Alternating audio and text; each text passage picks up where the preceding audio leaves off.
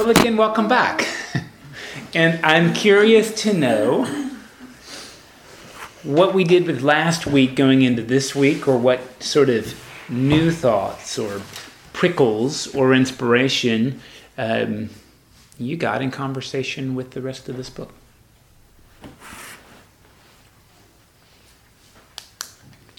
I kind of,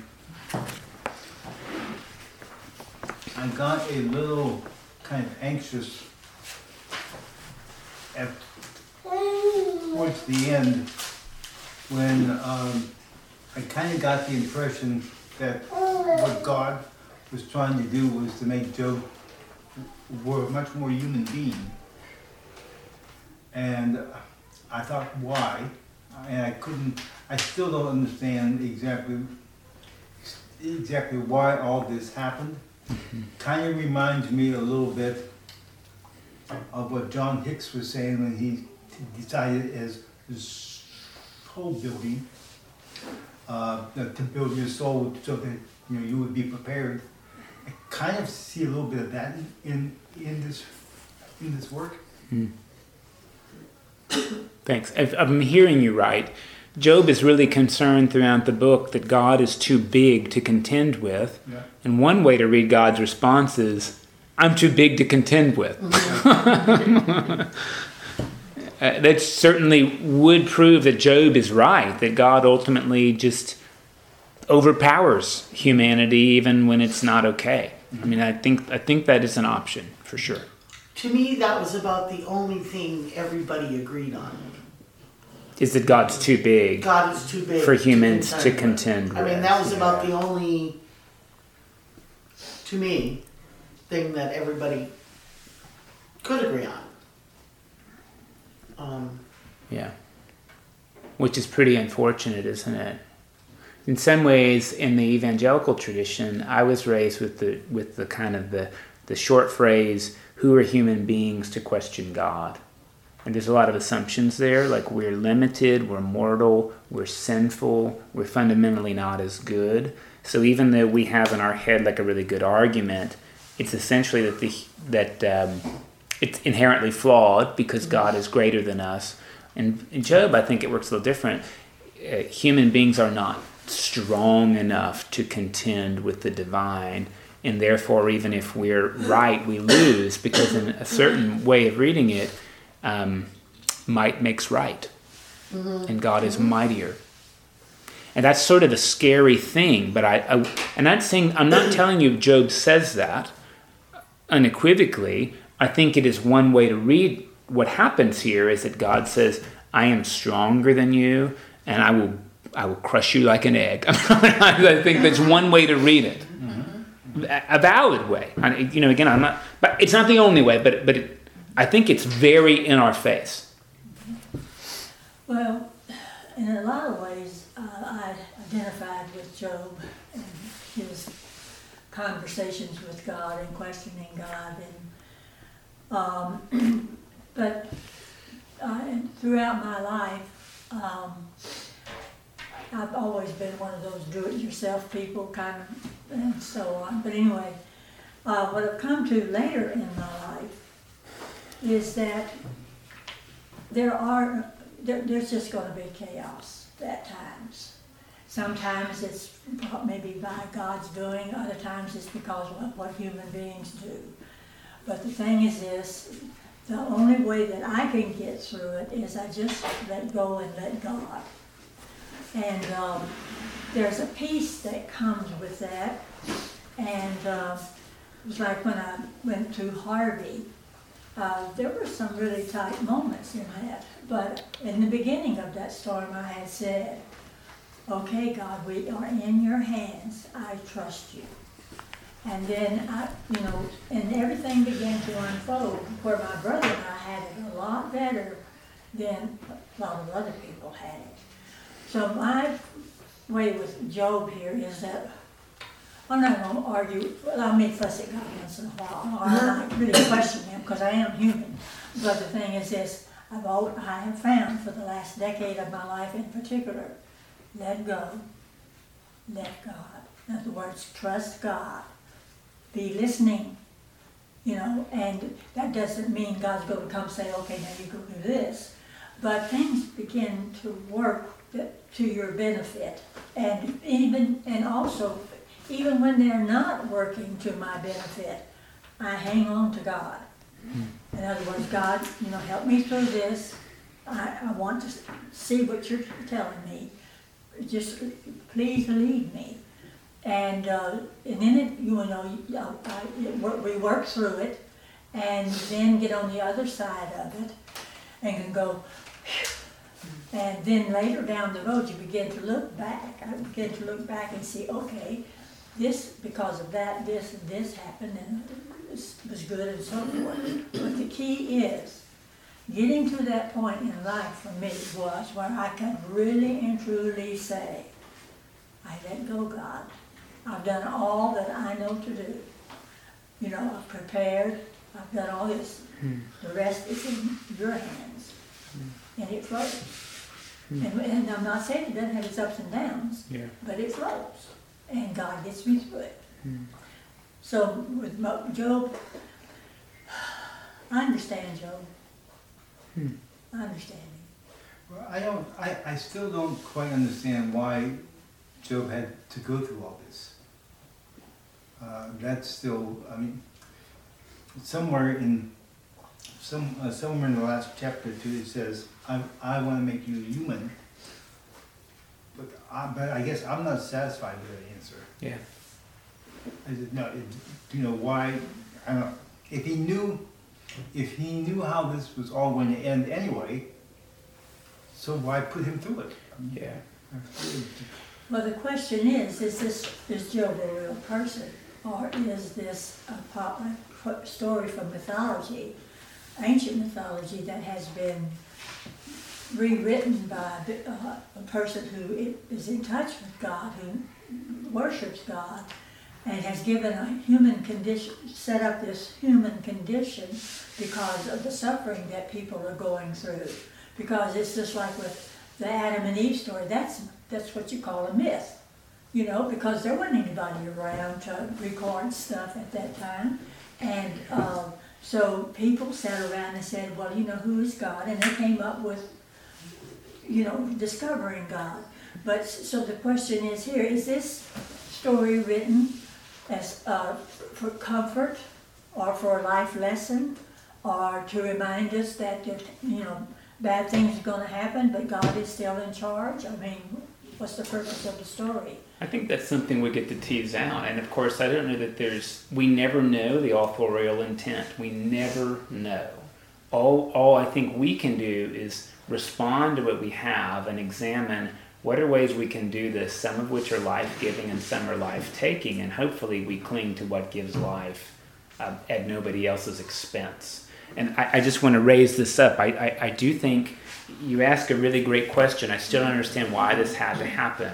And I want to suggest one way we could read this is that this was so Job could learn a lesson.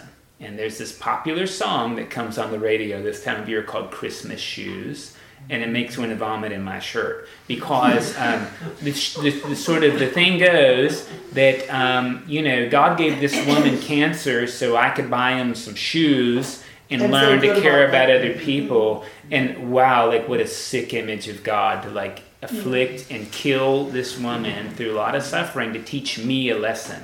And I think we could read Job that way. In fact, I would tell you that's probably the way I was taught as an evangelical, is this: God introduces this suffering ultimately to refine Job's faith. And I think if we read the book that way, which I think Proverbs invites us to do, everything happens for this ultimate reason, we come to that conclusion. And like you say, I think that starts to be an unacceptable conclusion for a lot of ways. Because one, suffering becomes God's instrument of pedagogy, and that seems morally questionable to me. Yeah, it does.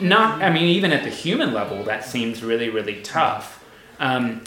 But beyond that, I think that reaffirms the idea that the universe is linear and everything happens for a reason. And I want to suggest to you, I think the book fundamentally denies that. I think there's another way to read Job that no, Proverbs is right sometimes, but not all the time. Not everything happens for any reason. I think it affirms that suffering is real, and I think the way it does that is not by saying there's an evil being out to destroy us, but rather there is some threads of entropy or chaos or whatever you want to call it that are woven through the universe, and that doesn't fit in a logical understanding of the world. It does not fit, and that's the bottom line. It doesn't fit. Now there is, I read where there is a story that's very similar to that in the Sumerian literature and in Babylonian literature. So would this be an amalgamation of all those stories? I think what's fair to say, and we never really know what our authors were reading because we didn't know who wrote it, and we don't even have precise dating. But I will tell you, for example, when we read Genesis chapter 1, most scholars will tell you that was the writers responding to the Babylonian creation story called the Enuma Elish. They were familiar enough with it, there's some common elements, but in general, Genesis 1 is resistance to that. And it's very possible that this is familiar with Mesopotamian wisdom, but also saying not that, a response against it. And it's really hard to make that claim definitively.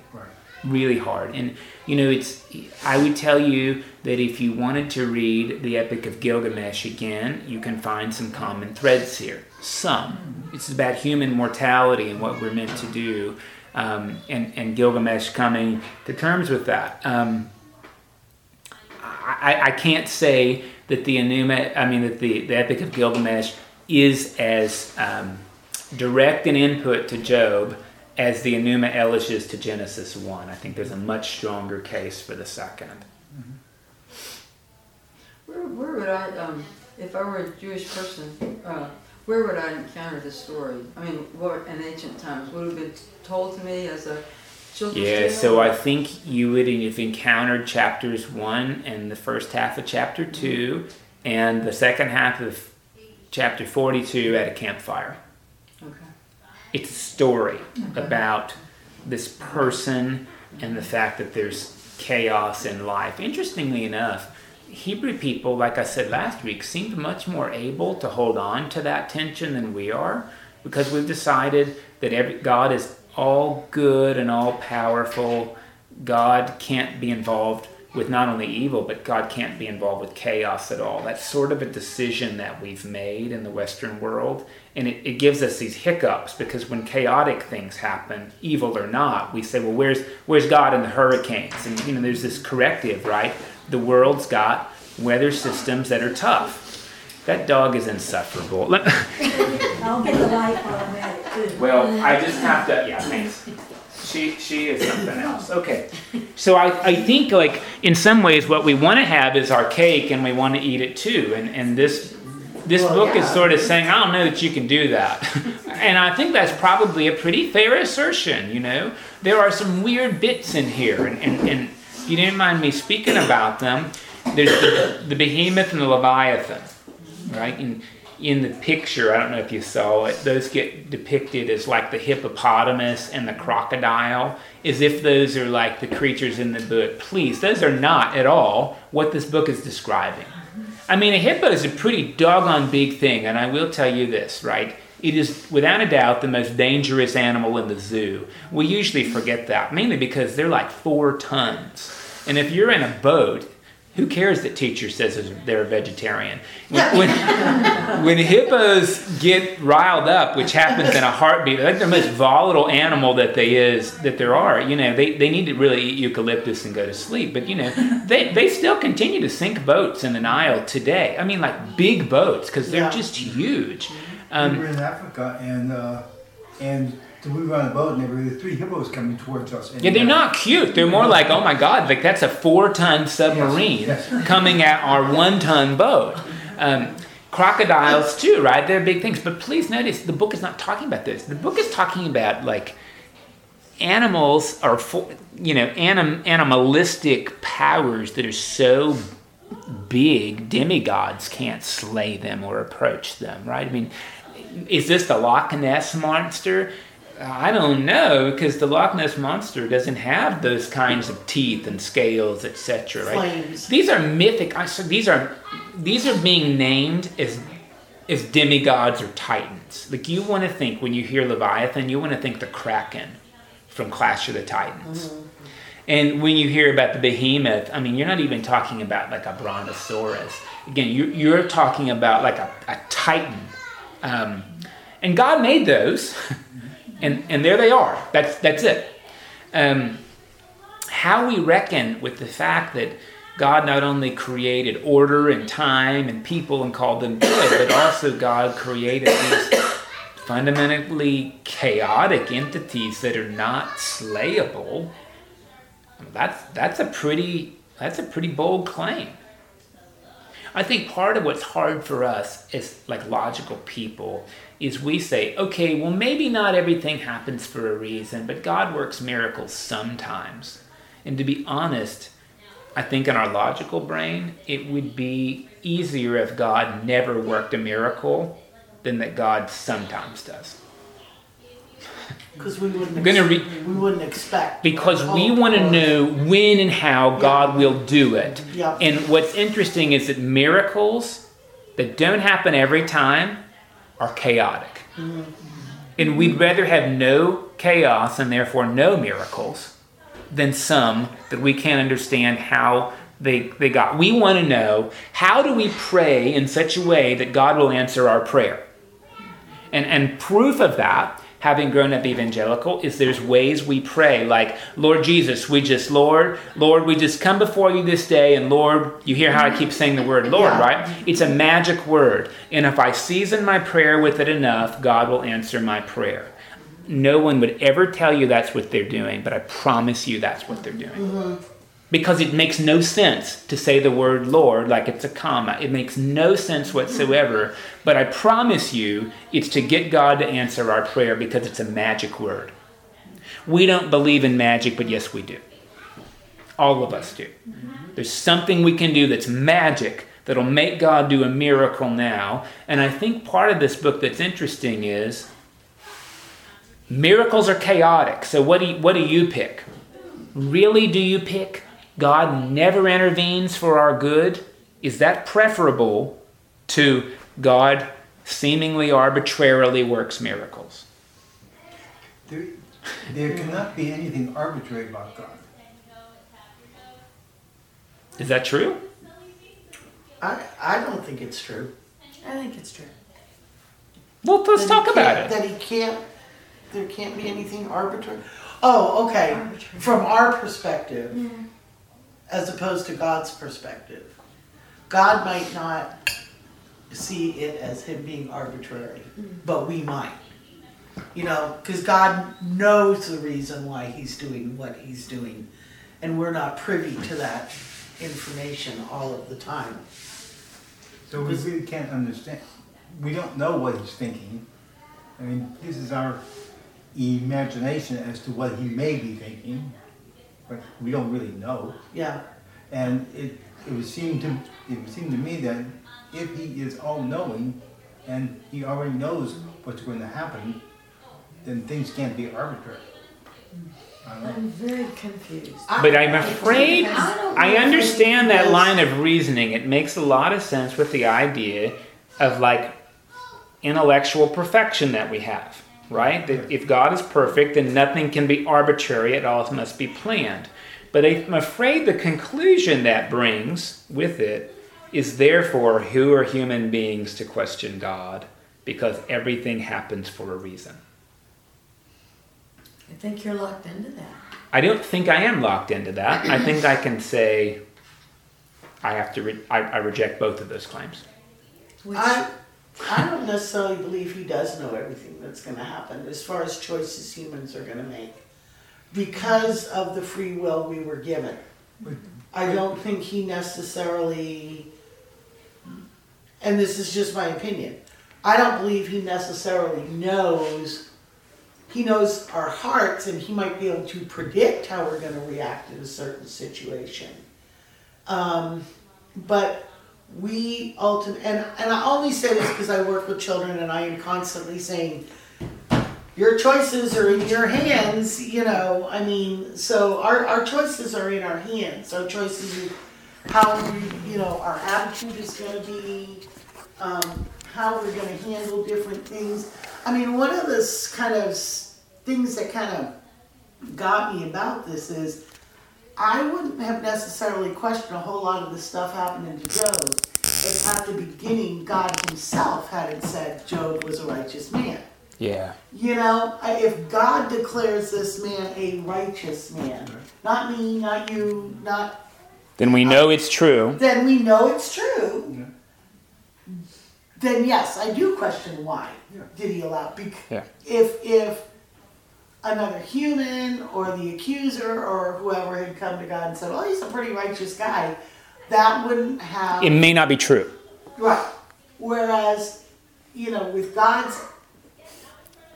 God saying he was a righteous man, that was where I was kind of like, well, if you know he is, if you're saying he is, then yeah. But I just personally don't necessarily believe he knows. I believe he knows what we're thinking as we think it. But I personally don't necessarily believe he knows how everything's going to go. Because to me, that would make things almost pointless. Like it is a show. And I think life is a gift that we are given to live and be enjoyed and worked through. I don't think I would, this sounds so corny, but I've had some valleys in my life that as much as I wish, I really don't at this point say wish I hadn't gone through any of them. I definitely would not appreciate the mountaintops and the generosity I see in people and the kindness I see in people.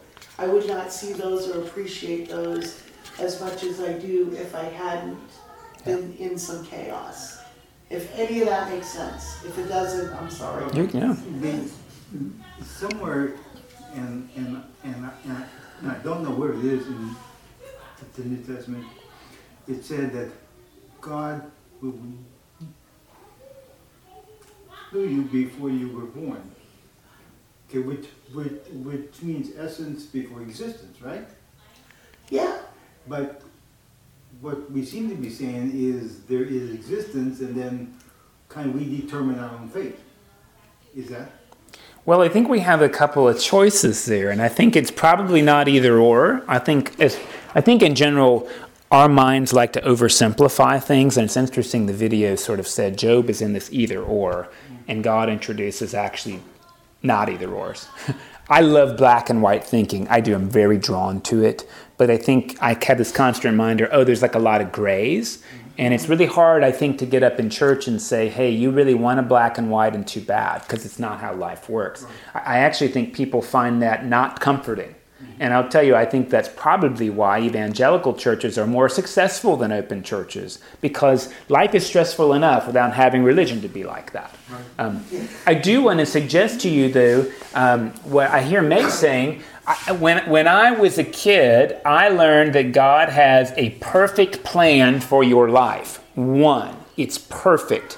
So we were taught as youth, we're supposed to pray for the perfect woman that God has made for us to marry, with the supposition that everybody's supposed to be married and a straight world, right? So we're supposed to do that because there's only one person God's made for you. That's your soulmate, and it's perfect. And anytime you sin, you've come down from that line, and it's hard to know whether or not you can ever make it back up there or not. So be really careful, because God's got a perfect plan and you can miss it. Heaven forbid you marry the wrong person, because now you're stuck there. Think about all the pressure that is.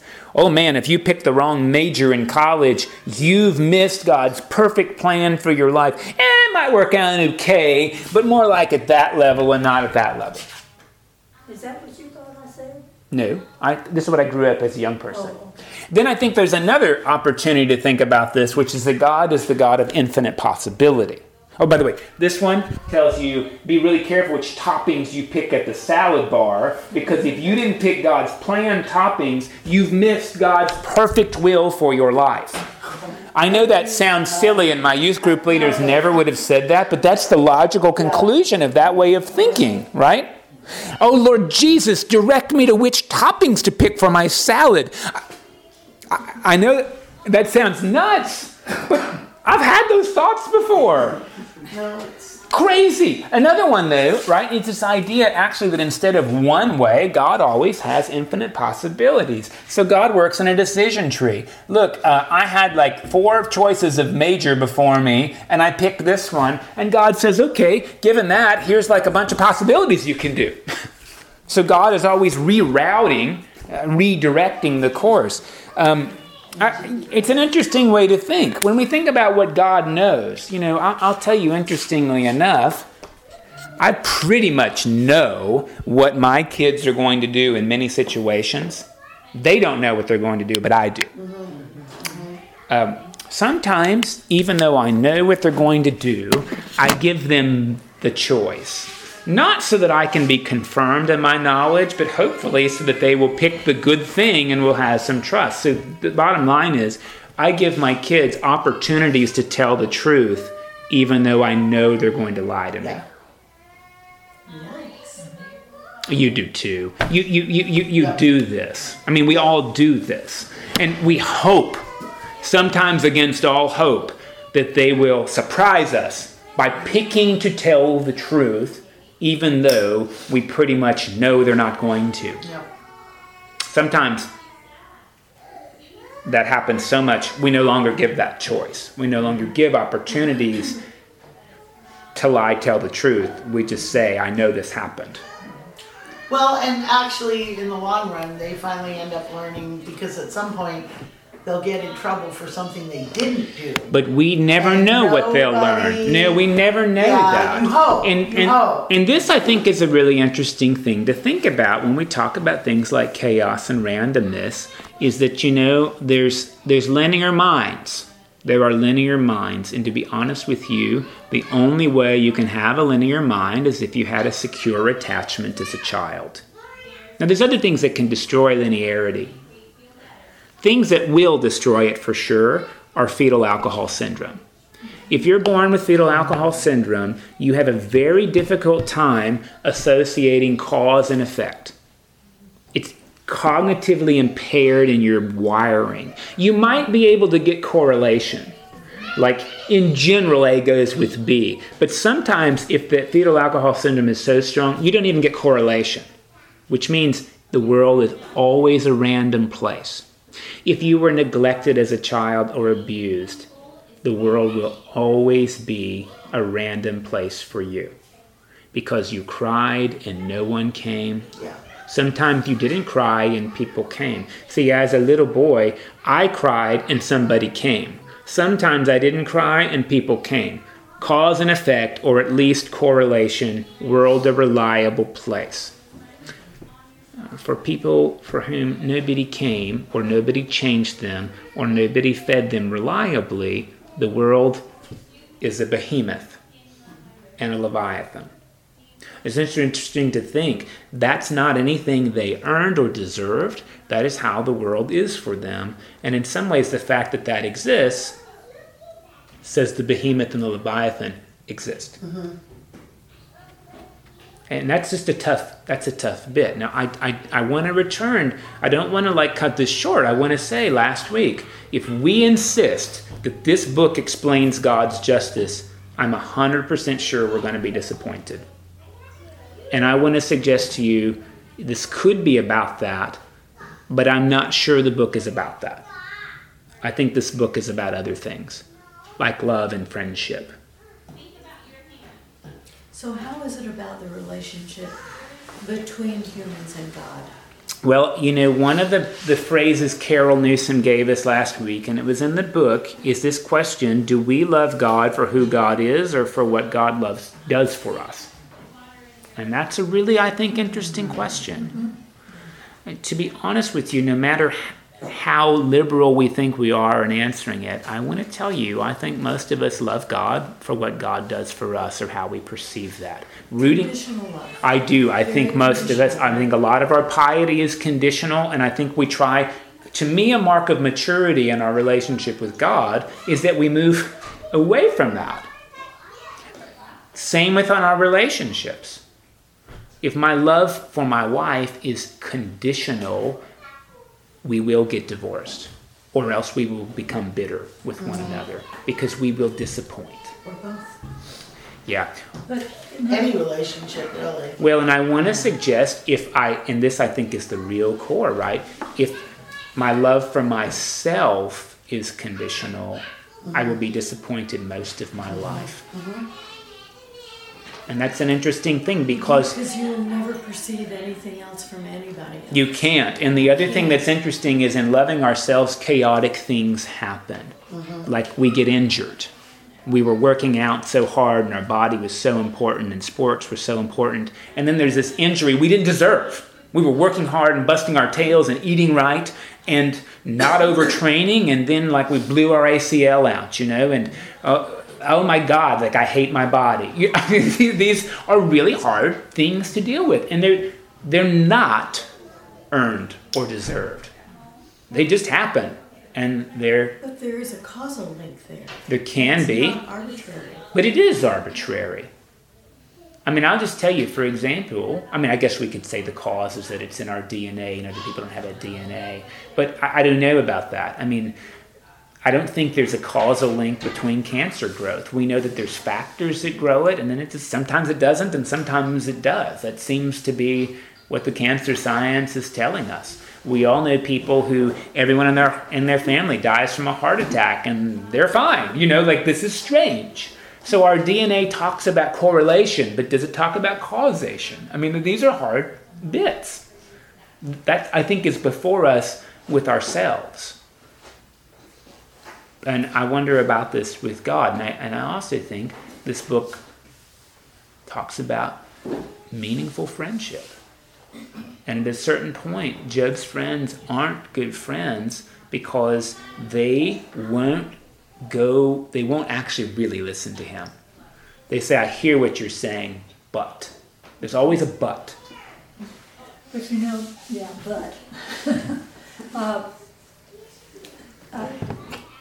if God was always cruel to me, I would be very careful and very cautious and,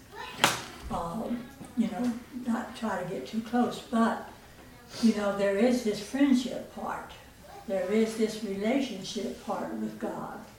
And like any relationship, between human beings who love one another, because as long as that love lasts and as long as we feel loved, then we reciprocate love because we love. And you are also, because you love, you forgive more easily until things, then of course, it'll change and all this other stuff. But to me, it works the same way with God, in that if God is, in my experience, a very tender lover, and that, in listening for God every day, and trying to be attentive to whatever it is that God wants done that day, there is there God reward. I don't know. It's a two-way street. In other words, when I focus on God, and even when I'm off focus, the thing is this: I'm trying to live my life in that direction. God responds, and there's a warmth and a peace that comes with that. So, as far as this thing with Job, bad things are going to happen and all this other stuff. And to me, the only way to get through them is just really to talk to God, rely on God, and listen. But, I think what God calls us to do is to put God first. when we look in our lives and say, where is God in my life today? And in my list of priorities, is it up it's number one place, or is it down here on number 5 or something like that? Or how much time do I put aside during the day just to sit and listen, or to read a little scripture or something of that sort? Those are all things that go into fostering a relationship with God, and God responds to that. Now, there are going to be dry spells, because God, I always look at them like saying, okay, now, I've told you what I think, now let's see how you're going to live it when you don't feel me so much. But the thing is this, it's a journey, and I can't explain all the chaos either. I know some of it is because of us human beings and things that we don't take care of the earth like we should, so we're paying for it now.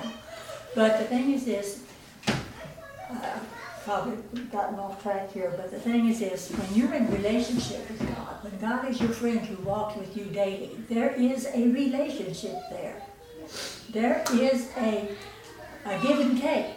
And I mean, that doesn't mean you're going to know everything or know it perfectly or anything, but you know that when you're walking with God, you stand a better chance of getting it right than getting it wrong. That's what, maybe that simplifies it, but that relationship is there. And because God is not going to leave you out hanging dry all the time. In other words, when God sees you're serious about being in union with God, then God is going to respond. I want to tell you, at my core, I probably believe what you're saying, but I want to tell you I think it's wrong. Well, that's my experience. So as far as I'm concerned, no, I'm with you. I'm going to tell you, I actually think I believe that, but I want to push on it a little bit if I can, not just to be nasty, but because I think I believe it, but I think I'm worried about where that takes me for a couple of ways. I don't know that God responds to us, because I think the truth is God is always giving. I think really the question is whether we respond to God. And I don't think because I accept the gift, God gives me more. I think the truth is my response to what God gives is what determines whether or not I've actually accepted these gifts or not. So I don't know that if I say like, I'm going to take this gift, that God says, you take that one, I'll give you more than normal. I think we're just aware of what God's doing. I mean, I sort of think this. By the way, I don't actually trust this, but I'm thinking this. Yeah. Does that make sense? But you're talking about we open the door by our response to God. But I don't think God pulls away to teach us things. I don't think that. I think we have this. I think when chaos happens to us, we think that's what God's done, and I think we're wrong.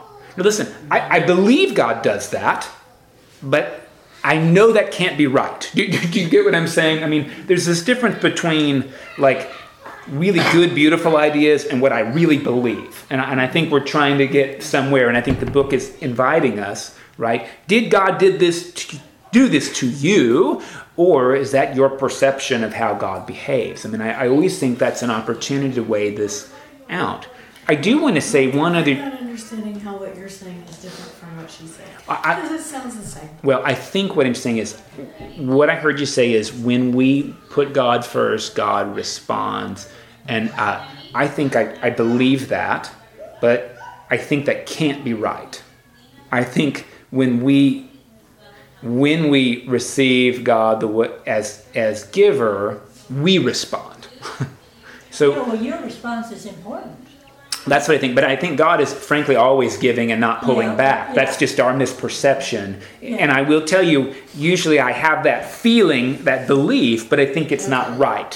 So I like trying to reconcile that, I think is really important, because I don't think God is reactive to our choices. I think we perceive God as reacting. And this is like the hardest thing about that Desmond Tutu phrase, there's nothing you can do to make God love you more and nothing you can do to make God love you less. That is so not linear. Yeah. But what that invites us to say is God doesn't react to sin by punishing and virtue by rewarding. God treats us the same no matter what we do. It's really our awareness that changes. Yeah. And that's really hard, I think, when chaos and randomness happen. So it's led me to this thought that I'm just going to air. God is not afraid of pain. And I will tell you, we are extremely afraid of pain. And I would tell you, in the hospital, what I notice more than anything, people in general are not afraid of death. It's an interesting thing. We're not afraid of death. We're very afraid of dying. And the thing that people always say is, he didn't suffer long. Because we are so afraid of pain.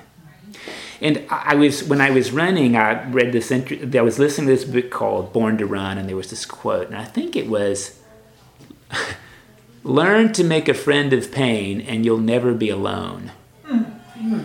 And it was a really interesting thought.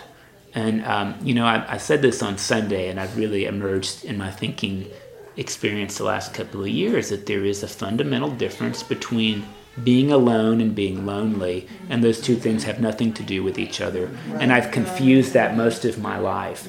And I will tell you, like all people, I'm afraid of pain, but and like hurting, but I'm just really not convinced God is afraid of that. Well, let me also refer to what I said about, the dry spells. Yeah. Well, my take on it doesn't mean that's what God's take on it is that, that was just a way of my dealing with when there are dry spells. Yeah. But the thing is this, one thing I've also noticed about dry spells is that when one ends, there's something positive that happens. So I don't know whether that's God's way of, the dry spell is God's way of getting my attention in preparation for what's coming, or anything of that sort. But the thing is this, I agree with you 100%. It's our response that really counts. But I'm telling you, if you respond to God and keep God close to you, your life will change. I think part of what this book asks us to do, though, is consider how we view God as giver, because I think the truth is Job does keep God first, and then he has this terrible stuff happen, and it taints the whole way he looks at God. So I think this book is an opportunity for us to reconsider who God is and how God works. Yeah, well, the people in California are dealing with it because Monday morning they woke up and things were normal, and that by Friday they had nothing. Yeah. Yeah, I want to tell you, I think we can explain that a lot easier than the fact that people have abused us or that people have rejected our love systemically. I think those are the harder. I mean, the fires and stuff are hard, but I think like loving somebody who refuses to accept your love and in fact acts in such a way that feels like rejection for years, I think that's harder.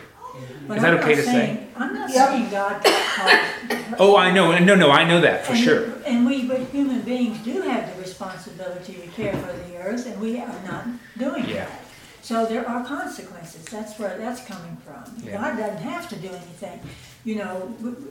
In America today, I don't know that God is even thought about very much. They are by certain people. I mean, thank God we still have a group of people who do that. But the thing is this, if people don't listen, then God just says, okay, well, you have your way and you'll pay the consequences. But that's my thinking. I'm not saying that's God's thinking. No, and I think like, and just like continuing that thread, what's interesting is like I grew up in churches where we thought about God all the time, but we thought God was as hateful as we were. And that's this interesting thing. And I would tell you, I'm not criticizing one party over another, but I just think it's really interesting that we can say like God is backing the Democratic Party or God's backing the Tea Party, and women are second-class citizens and aliens don't have rights. And I just tell you, as a kid, I thought God was like that. And how could you think any different if God backs the Tea Party and the Tea Party says no one deserves any assistance? Well, then God backs not assisting people. I mean, that's like the therefore. That's the conclusion that you make, right? I mean, so I want to say, I'm afraid we do think about God quite a bit. I just think we think about the right way. we think about our God, not like actual God, Yeah. the God we've made in our image. Well, we always seem to be pretty human attributes on the God. Absolutely. Yes.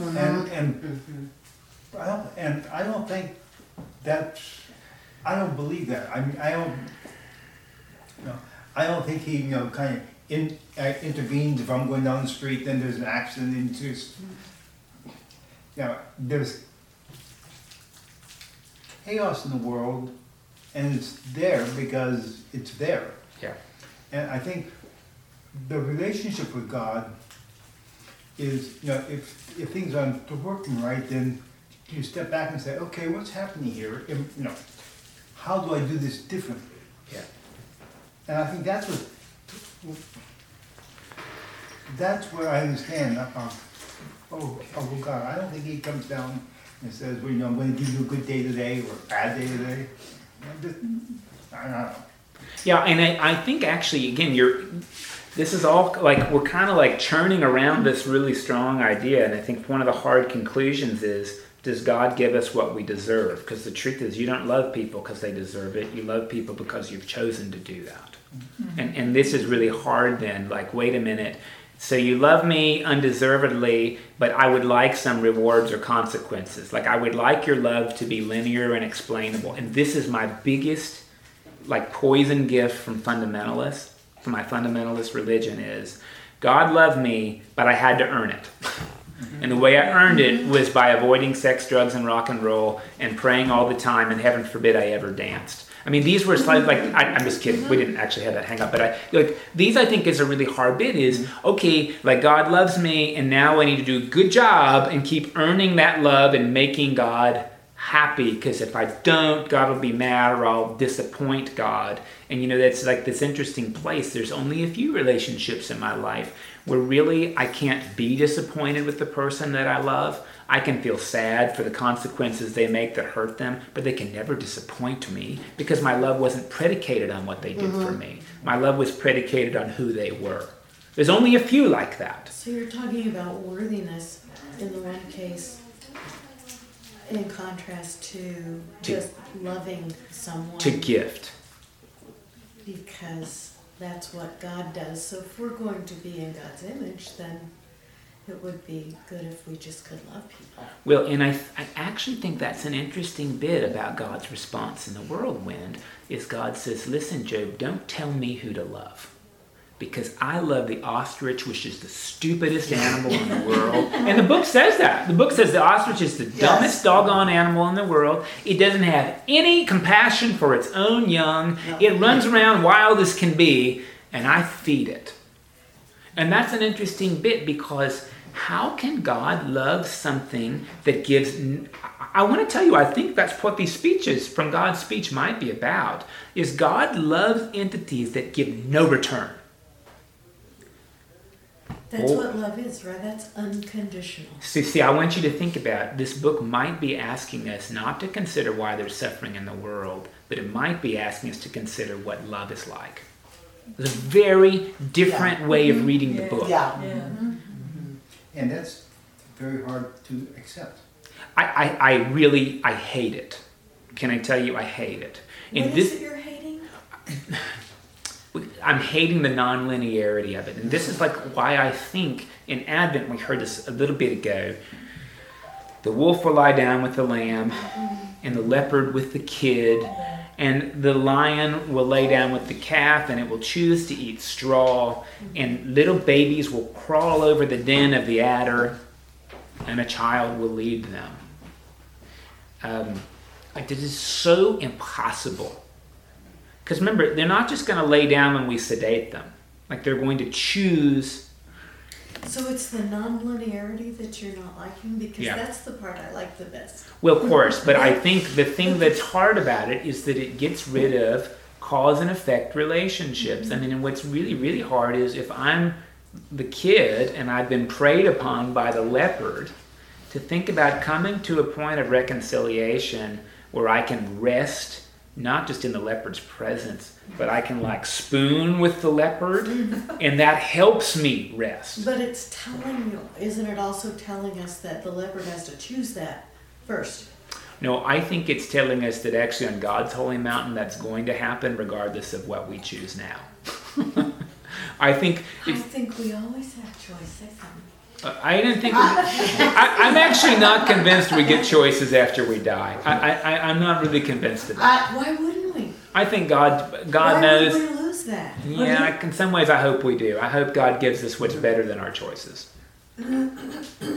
I think we get choices now about whether we're going to live into that in this lifetime or not. But in some ways, I kind of hope that God takes our choice away and gives us the reconciliation we didn't even know we could have.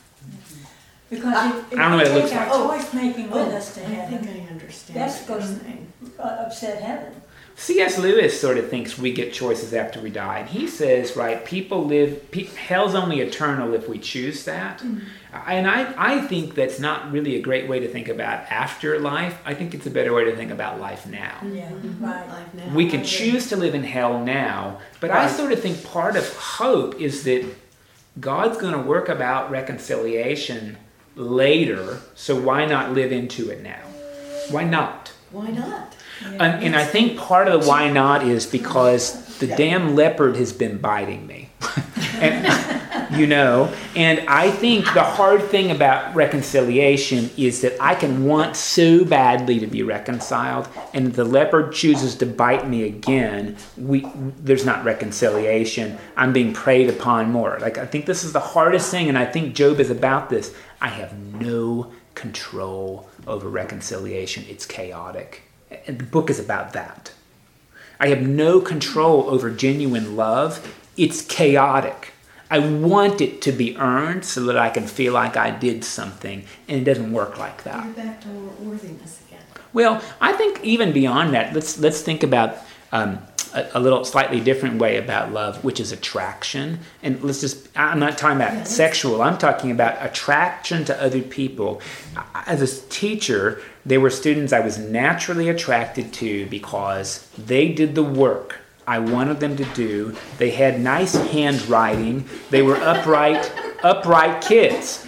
But oddly enough, if I was honest, there were kids I had this attraction toward that did none of those things. And I could not understand why I felt attraction toward them. It was so chaotic. Isn't that interesting, though? I find that the most interesting. Isn't this book about that? The chaos of attraction in some ways? It's chaotic.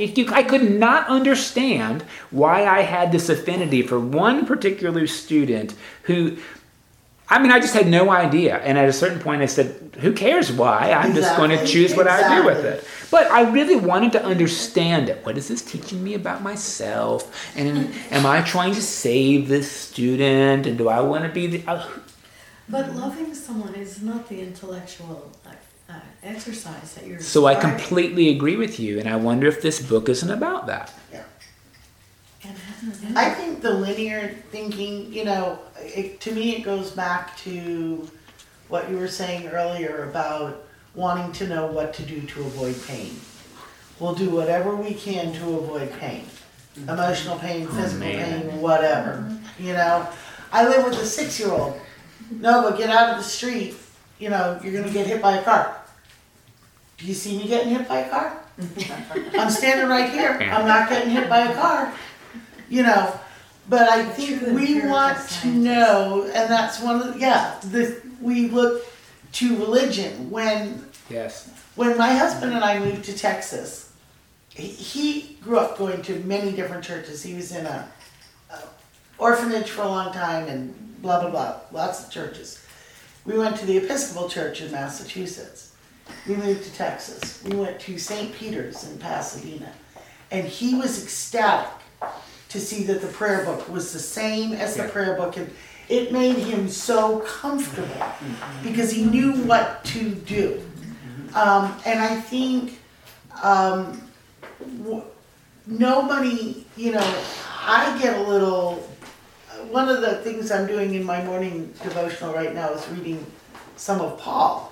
And Paul loves to say, I rejoice in suffering. I take it as a great thing when I suffer for Jesus, when I suffer for God. And my natural mind is like, no, suffering's Yeah. not something to rejoice about. So we desperately want to know why we do the things we do. And we don't understand ourselves sometimes. But to me, it does kind of go back to wanting to avoid pain. Yeah. And I think until we accept that it is inevitable that there are going to be struggles in life, whether they be physical or mental or financial or with our relationships or what the heck, maybe all of them. Yeah. You know? We can't, if we spend all our time in the why, we get stuck. I get stuck. If I'm really busy trying to figure out why this is happening to me when there isn't a very evident cause, Yeah. I stay stuck in the suffering because I'm not doing anything. I'm not even asking God to comfort me in the suffering. I'm not saying, give me everything back, just give me a little comfort, make my heart feel that warmth, you know.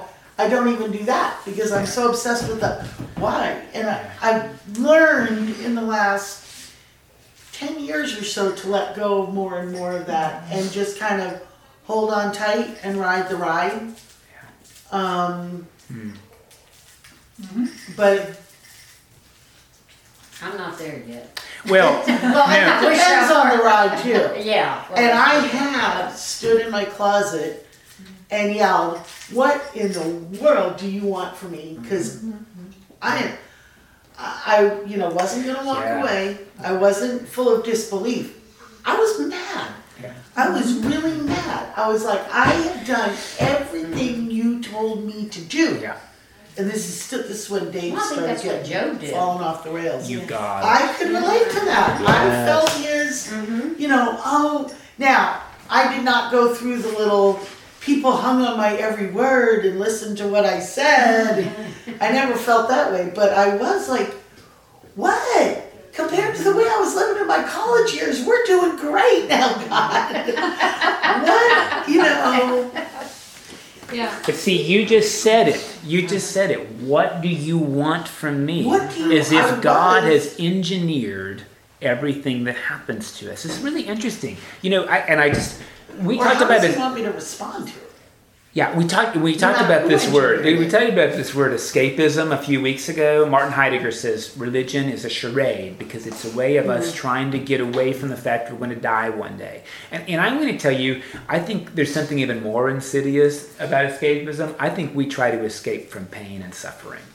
And maybe that's what he absolutely. says about death. So, when the Buddha says life is dukkha, life is pushing the shopping cart backward with a broken wheel, Yeah.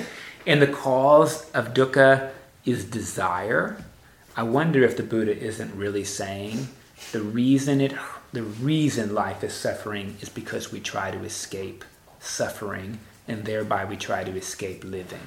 Yeah. And one of the ways we try to do this is by saying, why does it happen? Because the truth is, if you knew why it happens, you would fix it so it didn't happen Absolutely. anymore. Absolutely. Because And the that's truth what I is, wanted, we yeah. don't accept life. Yep. And I wonder if this isn't another way to think about not necessarily why do bad things happen to good people, but just the nature of life. Life has pain, and God isn't afraid of that. And just think through. I have no idea whether it hurt my daughter to be born. It probably did. Do you know what I mean? But I would say that her birth was a very good thing, and I think you'd say that about any child's birth. I could tell you that, like, to do a race like a marathon, if you are not willing to suffer, don't do it. Because I don't care who you are, that race hurts. And you have to decide that you're going to be okay with the pain or you're not. Now, you don't accrue heavenly favor by finishing a marathon. That's a goal you set, and you get to judge whether or not you accomplished your goal. But I think this is part of it, is making peace may not be the right word, but maybe it is. Maybe it's making peace with the fact that suffering is a part of making these goals. I don't know that frees the whole problem up, because I will tell you, I have a few relationships in which I try and I try and I try, and I continue to get not just equanimity, but responses that feel to me like rejection. And, like, I am very much afraid of that pain. So sometimes I say, I just can't suffer that anymore, so I have to give up. Like, I can't try anymore. And by the way, I think that's okay. Like, I'm not judging that. And in some ways, right, like, there's accountability. And I will tell you, like, one of the things I suffer most from is the difference between accountability and forgiveness. Because they're very, very different things.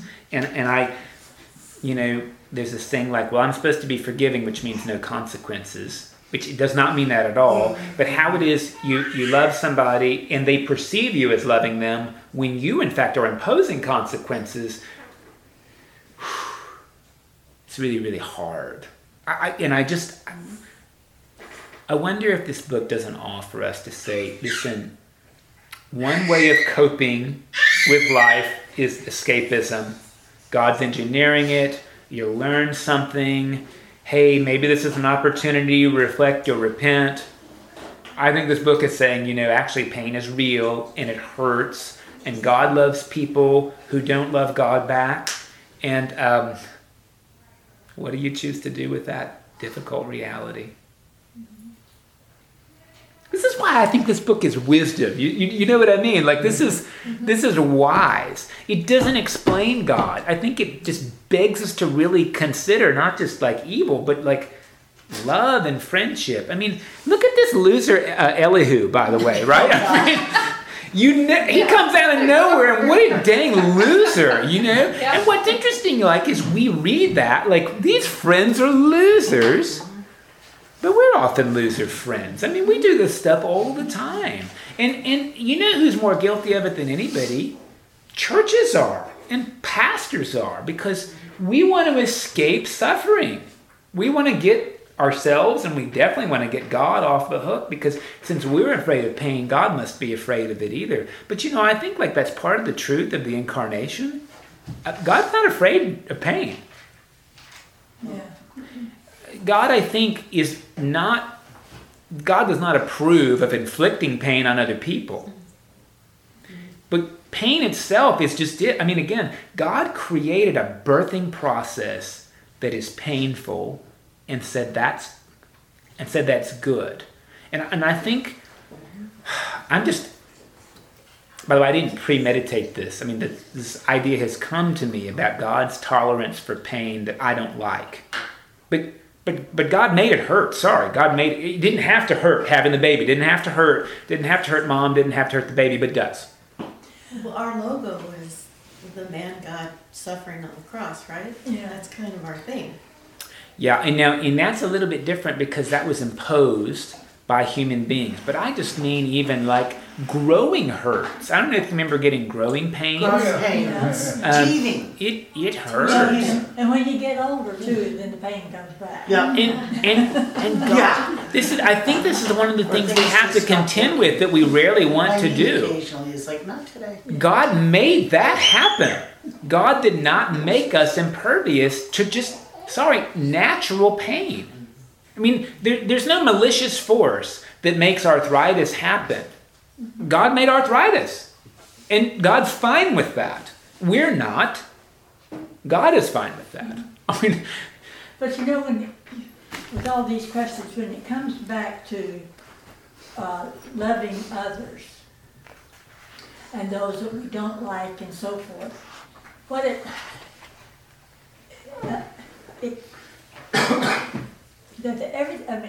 it just comes back to us, because how are we going to handle that? And in other words, we forgive other people, not just we forgive other people more for our sake than they do for theirs. Because I've been in relationships before in which nothing worked.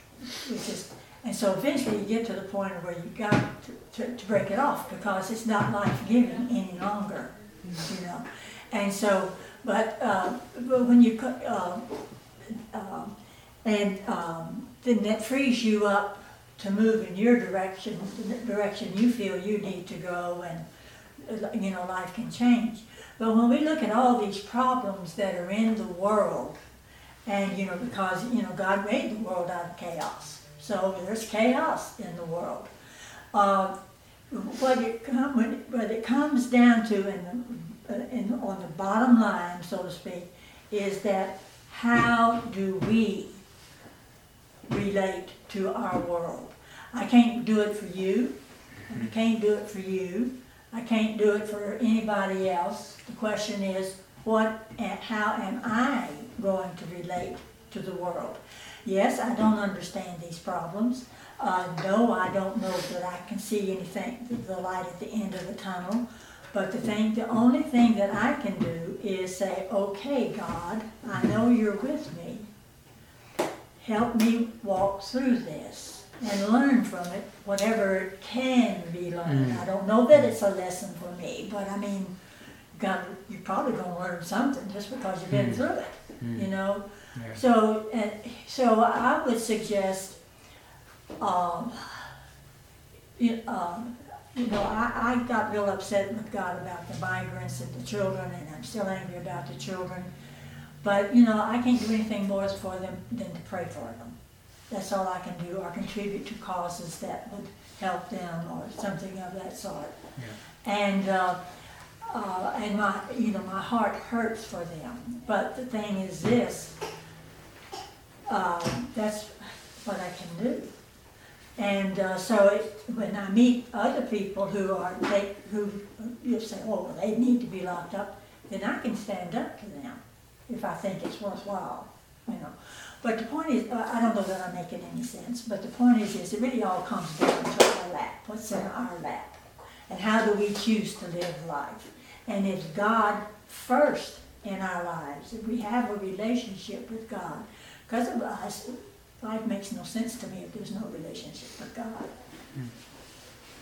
I don't know. And you would be handling the pain the same way. In other words, you get pain. You know, I've got this thing in my hip now, and I'm 82 years old, you know, so lidocaine doesn't help it a whole lot. But the point is this, I exercise enough, it'll go away. Yeah. But the thing is this, I guess in a way there are no answers in life. It's just how do we handle life in companionship with God. To me, this it comes from the arrival of Christ and God's sacrifice. But it's that, and when I was a child, I think I was lucky because my mother prayed and taught me to pray. When a dear friend had polio in those days, it's really, really scary. And then I just started, maybe I had family problems. My father was an alcoholic. And so I had this Gideon Bible, and every night when I went to bed, I wouldn't worry about things. I would ask God to fix everything, list everything. But I was comforted. And I still do that. I don't really blame God for anything. And I guess I learned then that you could pray for things, but they wouldn't come, you know. And I still don't think that God brings bad things to me or keeps me from getting anything I need. All I know is that God is present. And the one time I felt in the presence of God, because I've been doing one of those prayers where I tried to tell him everything, I was getting tied in knots, is that this just hugely compassionate being was there that knew me, like in the Psalm says, that knew me totally and accepted what I was. And it also seemed to have a sense of humor with it too. But anyway, that's sort of my feeling and how I interact with God. I'm afraid with pain too. And as I get older and things happen, you know, you want it to work out okay. But I do know that God will always be with me. Yeah. You know, I do want to say, having been in hospitals where people die, again, we're so afraid of how bad it hurts, and of course we have no idea what the person's feeling. We have no idea. but because they're twitching, we know it hurts. And it may not hurt at all. It may not. And there's this weird thing, right, in Buddhism, and having lived with chronic pain too, when I don't accept the pain, it hurts worse. I mean, I know this because I've lived through it. And the interesting thing is that the Buddha says pain is an unwelcome guest, and we treat all guests with hospitality. I mean, it's sort of this, it's this interesting thing, you know, and I again, what's great about this book and about this conversation is there's really no way to draw it to closure. There's no closure here. And I think part of what she's... us thinking. Yeah, because he gets his stuff back, he gets kids back, but we all know you don't replace dogs and you don't replace kids. Nope. They're not replaceable. So Or interestingly kids. enough, she says it brings to this ending. In her commentary, she says the ending destabilizes the whole book. And she probably may be right. Yes. Can we actually retreat? I make sense of the book because I believe in something that's going to last forever. Yeah. But is the book written where they think they die and they go to the dirt? Yes. It's like it kind of messes the story up for me. There's no eternity. Well, I think what's a really interesting thing. Too. Yeah, I mean, I think that's actually a really interesting thing to think about. I mean, I think it comes back to this, one of the questions they ask. Do you love God because of what God gives or will give you? Or do you love God because God has made life what it is? And I don't know that it's a either or. I mean, I think this question is our faith predicated on God will reward me when I die? Or is it God has something for me right now, even though it's way more complicated and nonlinear than I want it to be? So I want to say, why can't it be both?